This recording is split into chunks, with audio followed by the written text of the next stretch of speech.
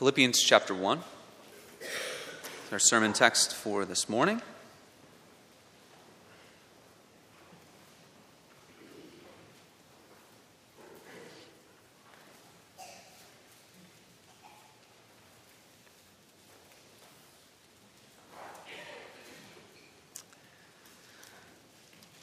Our passage is verses 9 through 11, a short prayer that the Apostle Paul says, but we will begin with verse 3. So we'll read 3 through 11, focusing on verses 9 through 11, but 3 through 11 will give us the context as Paul begins this wonderful letter. As I finish this passage, I will say, "This is the word of the Lord." You may respond with "Thanks be to God." This is God's word. He gives it to his people for our good. Let us give our attention to its reading. Philippians 1, verse 3. I thank my God every time I remember you. In all my prayers for all of you, I always pray with joy because of your partnership in the gospel from the first day until now. Being confident of this, that he who began a good work in you will carry it on to completion until the day of Christ Jesus. It is right for me to feel this way about all of you, since I have you in my heart. For whether I am in chains or defending and confirming the gospel, all of you share in God's grace with me. God can testify how I long for all of you with the affection of Christ Jesus. Here's our passage today. And this is my prayer, that your love may abound more and more in knowledge and depth of insight, so that you may be able to discern what is best and may be pure and blameless until the day of Christ, filled with the fruit of righteousness that comes through Jesus Christ, to the glory and praise of God. This is the word of the Lord. Thanks be to God. Amen.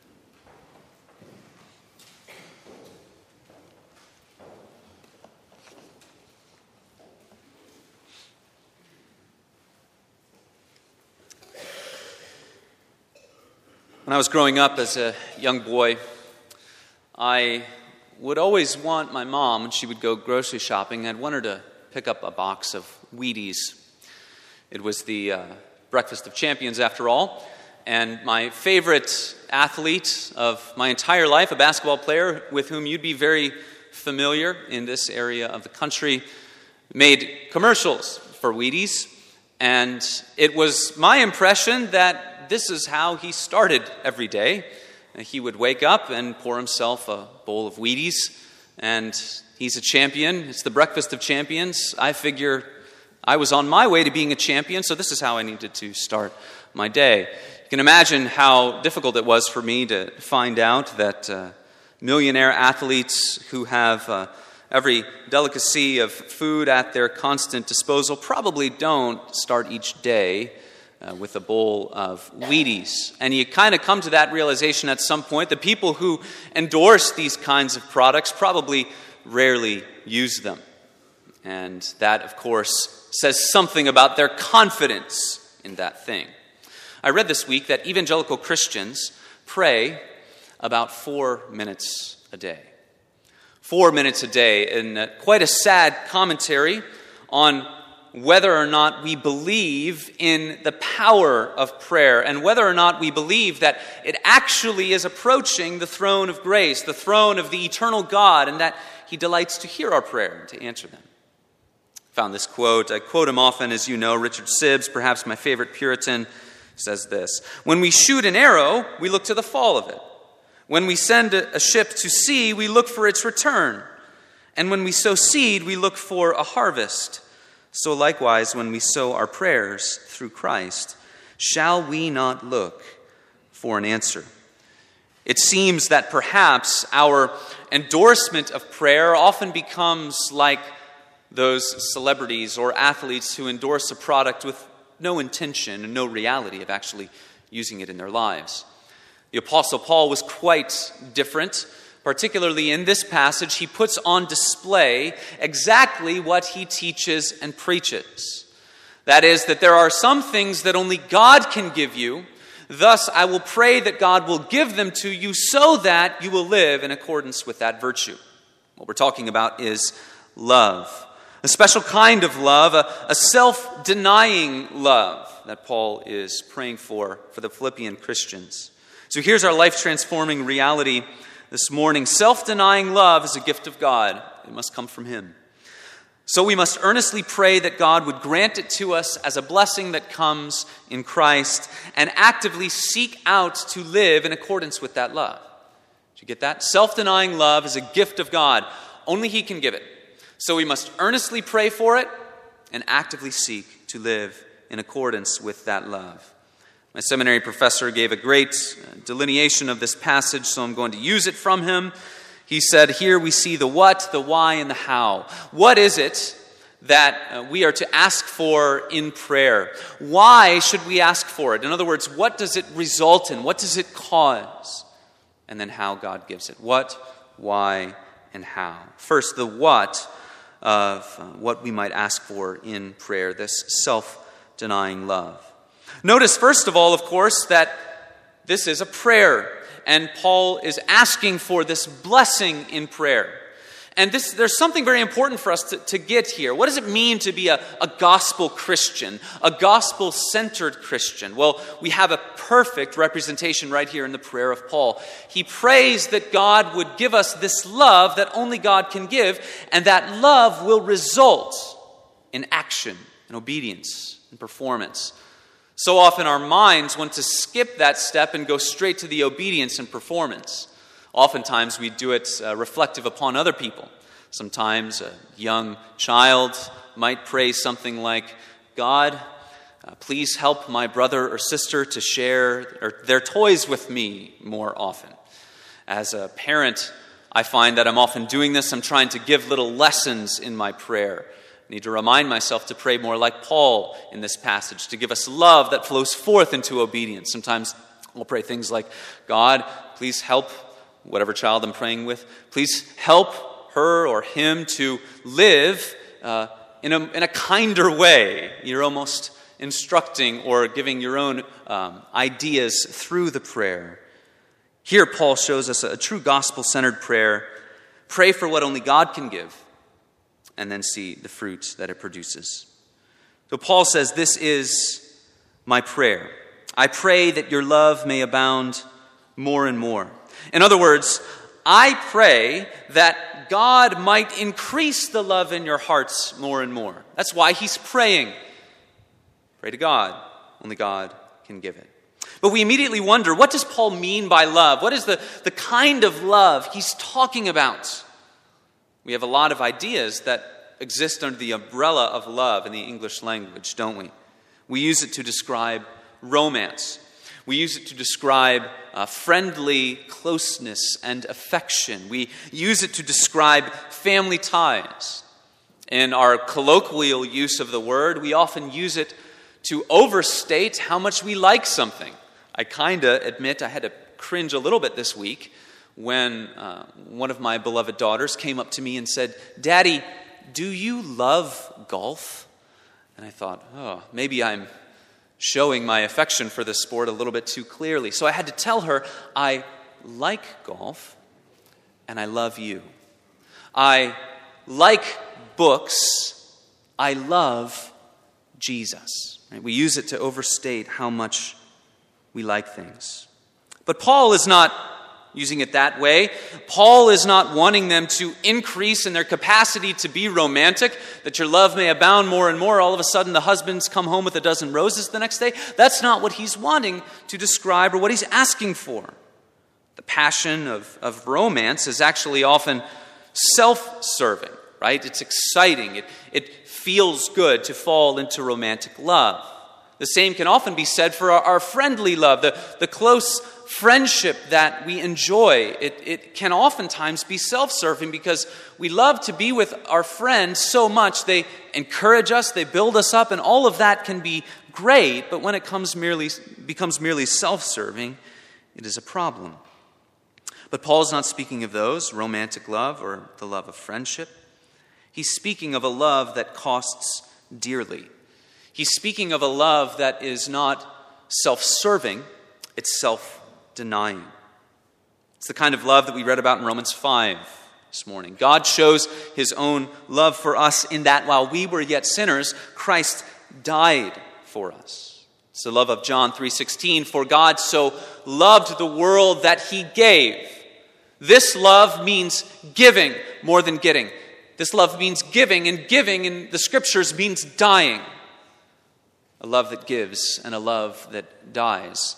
John 3:16, and then it's easy to remember the Apostle John giving a further definition of love in 1 John 3:16.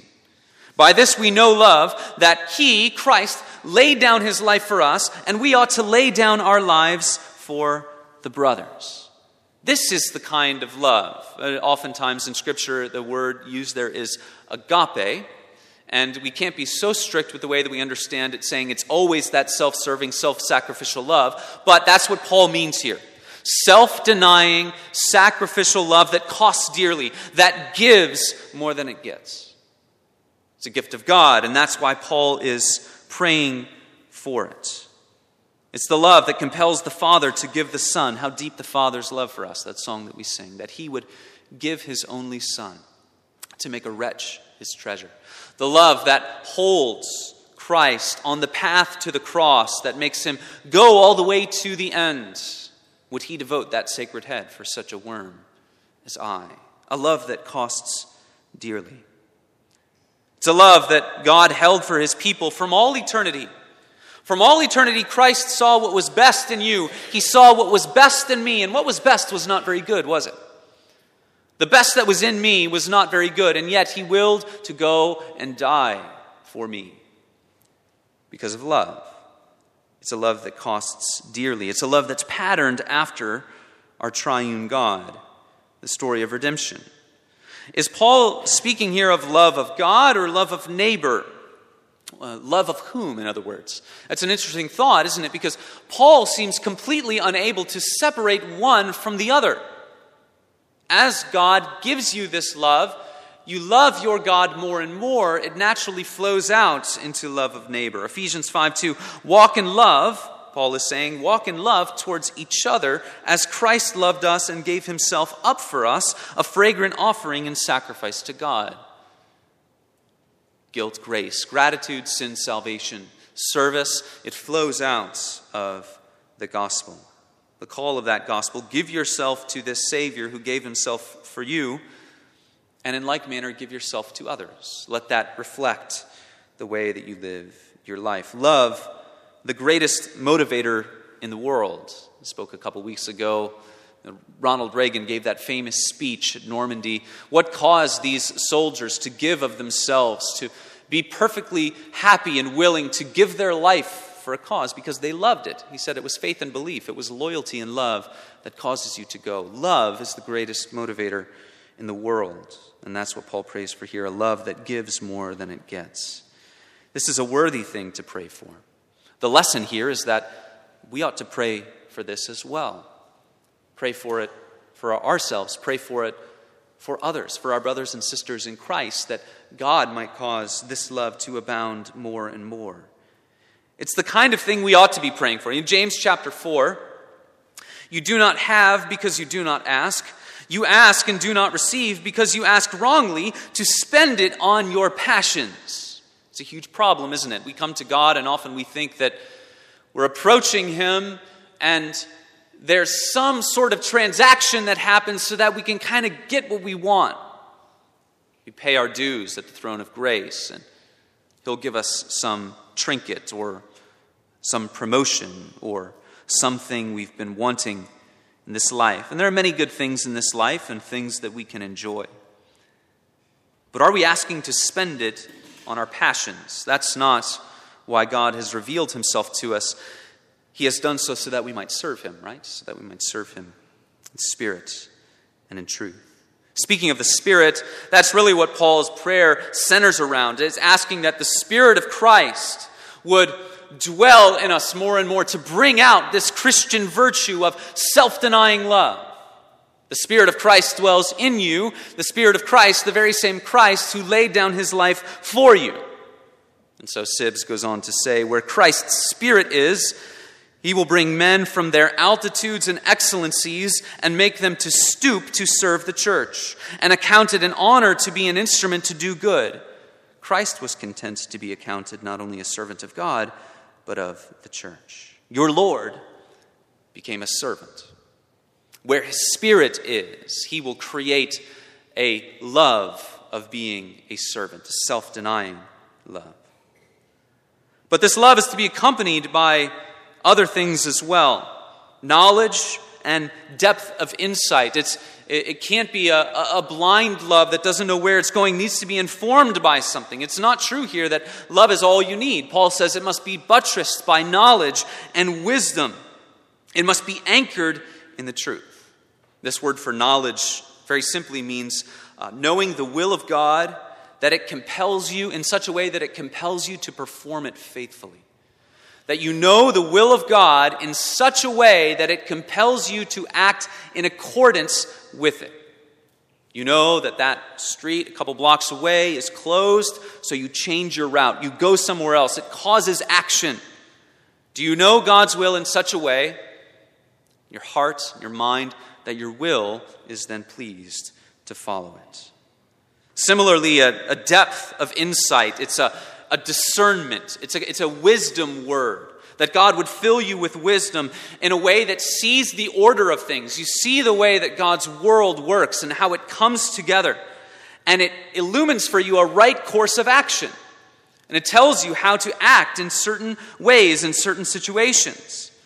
Think of the parent who claims to love his son, but never disciplines him, never teaches him the hard lesson, never teaches him responsibility, never prepares him for the challenges of life. When that young man goes out into the world and reality hits him in the face like a ton of bricks, what's he going to say to himself? Didn't my dad love me to teach me these lessons? To teach me how it is that I need to go through life? See, a parent that knows the kinds of challenges life will throw your way will make sacrifices, will change the course of action in order to teach those lessons to his child.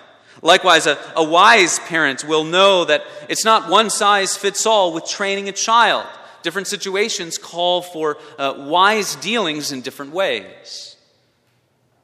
Love that's coupled with knowledge and discernment. See, God knew exactly what we needed, even when we didn't. He knew exactly what did we need. We needed a Savior to pay for our sin. And so from all eternity, God willed to accomplish our redemption. He knew we needed to be redeemed. It cost the blood of Christ. Dennis Johnson says this: Paul is saying, I'm asking God to give you a love that acts for others' well-being and a love that knows what others' well-being really is. You have to know what is right for them, what is good for them. Christ's love goes beyond well-intentions, beyond well-meant affection. It's characterized by accurate knowledge and insightful discernment. A community that is marked by this kind of love will not be content to watch their brothers and sisters slip into sin and patterns of sin and unbelief, because you will know what is best for them. It will have the courage of conviction to challenge and to admonish, for that is the best way forward. It will also have the right kind of wisdom and discernment as it looks outward. There is a world that is lost, of people in need. Many of us have friends or relatives that we care about who reject Christ as Savior. How do we act in wisdom and discernment, knowing that we've been given so great a salvation, and we are to carry that to the ends of the earth? So that's the kind of self-denying love that Paul is praying for here. Self-denying love. Well, why? Why does he pray for this? Why should we pray for this? Because it produces transformation. It produces transformation, and that's what we see here as we move through this passage, verses 10 and 11. The first result is that those filled with this love are able to discern what is best, or to approve what is excellent. The phrase here tells of a posture of someone who goes into a store and is mulling over options. In the Gospel of Luke, there's a farmer that says, I need to go and examine my oxen. In other words, I need to go figure out which one of them is going to work best for me. See, they may all work to some degree. The question is, which one will work best?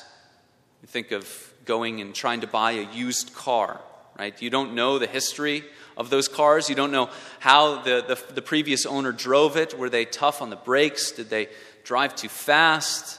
Is there some incident that I don't know about in the history of this car? It's the ability to discern what would be the best choice. And so Paul is not commending here the ability to discern right from wrong, objective morality, so much as it is discerning the best path forward, the best way to act. It's another wisdom idea, isn't it? In the context of the Philippians, they have been fractured by disunity. There's been disagreements among them. There have been friendships that have been broken. There's been personal agendas and preferences that have been placed over essential things. They've been majoring on the minors, and the majors have slipped into the background. We understand this dynamic, don't we, when it comes to unity and unity in the church? If people operate by the idea that they will always get their way on essentials and non-essentials, unity is never going to be accomplished. It's less than a pipe dream. You might as well forget about it. But what is the wise path forward in situations? That's the kind of thing that Paul is commending. An ability to discern what is best. And it basically comes down to this. Is this an issue where God's people together need to boldly take a stand, or is this a matter where there can exist a difference of opinion? It basically comes down to, has God commanded this in His Word or not? Has He left it up to consciences to determine what is best in this kind of a situation? We live in an age where we must boldly take a stand for all manner of things. The gospel, the truth, and the authority of Scripture. Human sexuality, the sacredness of human life, the dignity, the sacredness of all human life, according to God's Word. These are the kinds of things on which we must boldly take a stand. But there are other issues where differences of opinion is okay. Paul teases this out a little bit in the New Testament. One example would be meat sacrificed to idols. He says this is objectively not something where you have a definite right and wrong. It's left up to the conscience of man. And so the basic question is, has God commanded this clearly in His Word? If He has, you boldly take a stand on it. If He has not, you understand within the people of God that there can be a difference of opinion. We never disregard what God has commanded. We never compromise what God has commanded. But we also never add to what He has commanded. That's what Paul is saying. Never compromise what God has commanded. Never add to what God has commanded. He then speaks of a second fruit, and that is this, that you will be blameless on the day of Christ. Kind of interesting language, isn't it? The day of Christ, that I'll be perfectly free from sin. Now, it is true that on the day of Christ you will be glorified and then you are free of sin. But Paul's language seems to be, at the appearance of Christ, how will you appear in God's sight? And Paul is not speaking of a moral perfectionism here. He's not saying that you will be completely free of all personal sin this side of glory. What he's saying is, as you all live amongst one another, how have you lived as the people of God, seeking unity? And unity in love. That's the kind of thing that he is saying. It's the kind of way that he speaks in 1 Corinthians, where he commends to them this idea, do not cause each other to stumble. That's a huge responsibility in the people of God. You are not to cause your brothers or sisters to stumble or to fall into sin. If everyone embraces that mentality, then as the people of God together, those who live according to that idea, in Paul's words here, appear blameless on the day of Christ Jesus. It means give no offense to your brother or sister. Take no offense from your brother or your sister unnecessarily. Blameless on the day of Christ as you seek to live together in this self-denying love. Finally, as he says at the end of the passage, one fruit is that we exist and that we live to the glory and the praise of God. Those who are given this supernatural, self-denying love are those who will live and will have it their greatest joy and passion to live for the glory of God. to make much of your God. This is what Paul commends to us. The kind of mentality of John the Baptist in the Gospel of John. He must increase, but I must decrease. It's about knowing that God is the exact thing that human beings need in their souls to fill them with exactly what they need. And God is passionate about His glory, and He is zealous that His name would be magnified to the ends of the earth. And so God's people too likewise get in on that mission to make much of the glory of God and to live for the glory of God.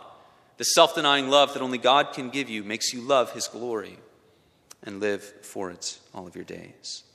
So that's the why. Why should we pray for this kind of a love? Well, because it makes us wise to discern the best path forward. It brings us together to not cause offense and not cause each other to stumble. It makes us love the glory of God. And then finally today, how? How does God give it to us? The what, the why, and the how.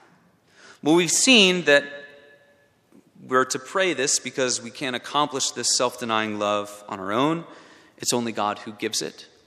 But just as we close, Paul makes it clear that he doesn't grant it out of thin air, does he?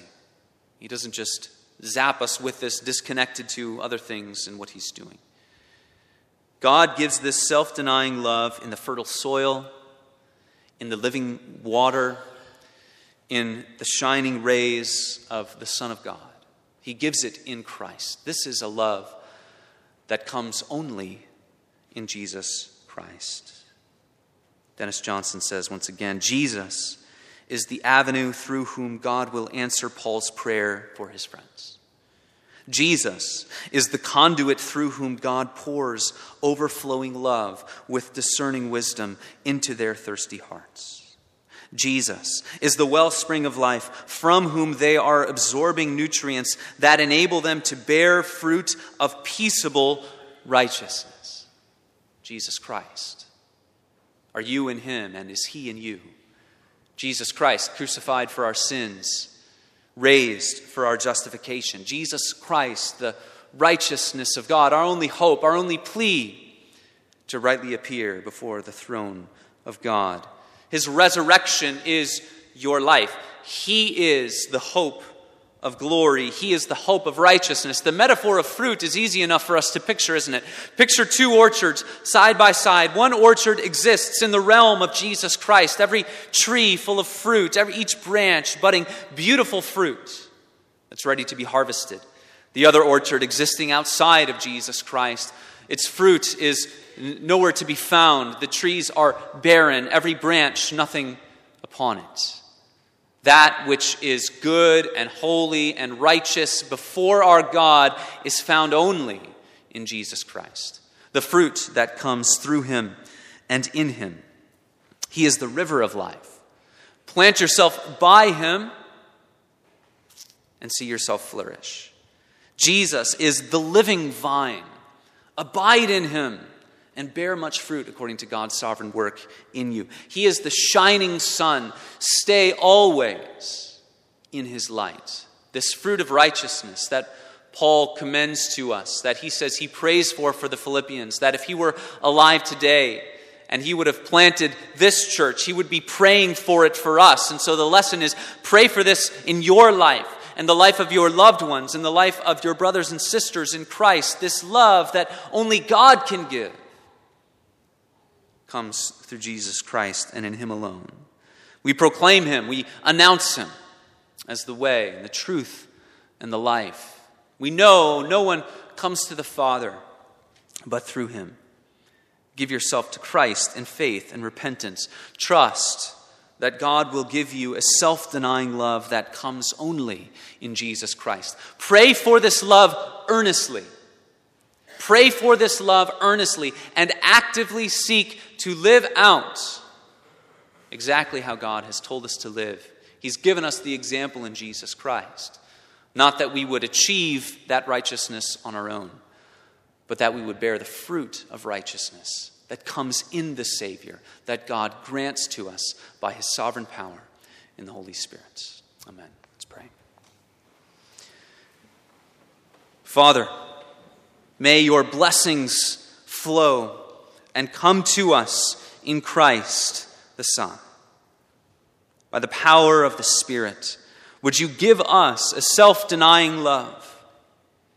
Would you furnish us with a knowledge and a wisdom and a discernment that would be able to see the best path forward in every situation, how we are to live together as your people? Allow us to see and love the glory of God. Help us to live and abide in Jesus Christ and in Him alone. Pray in His name. Amen. We sing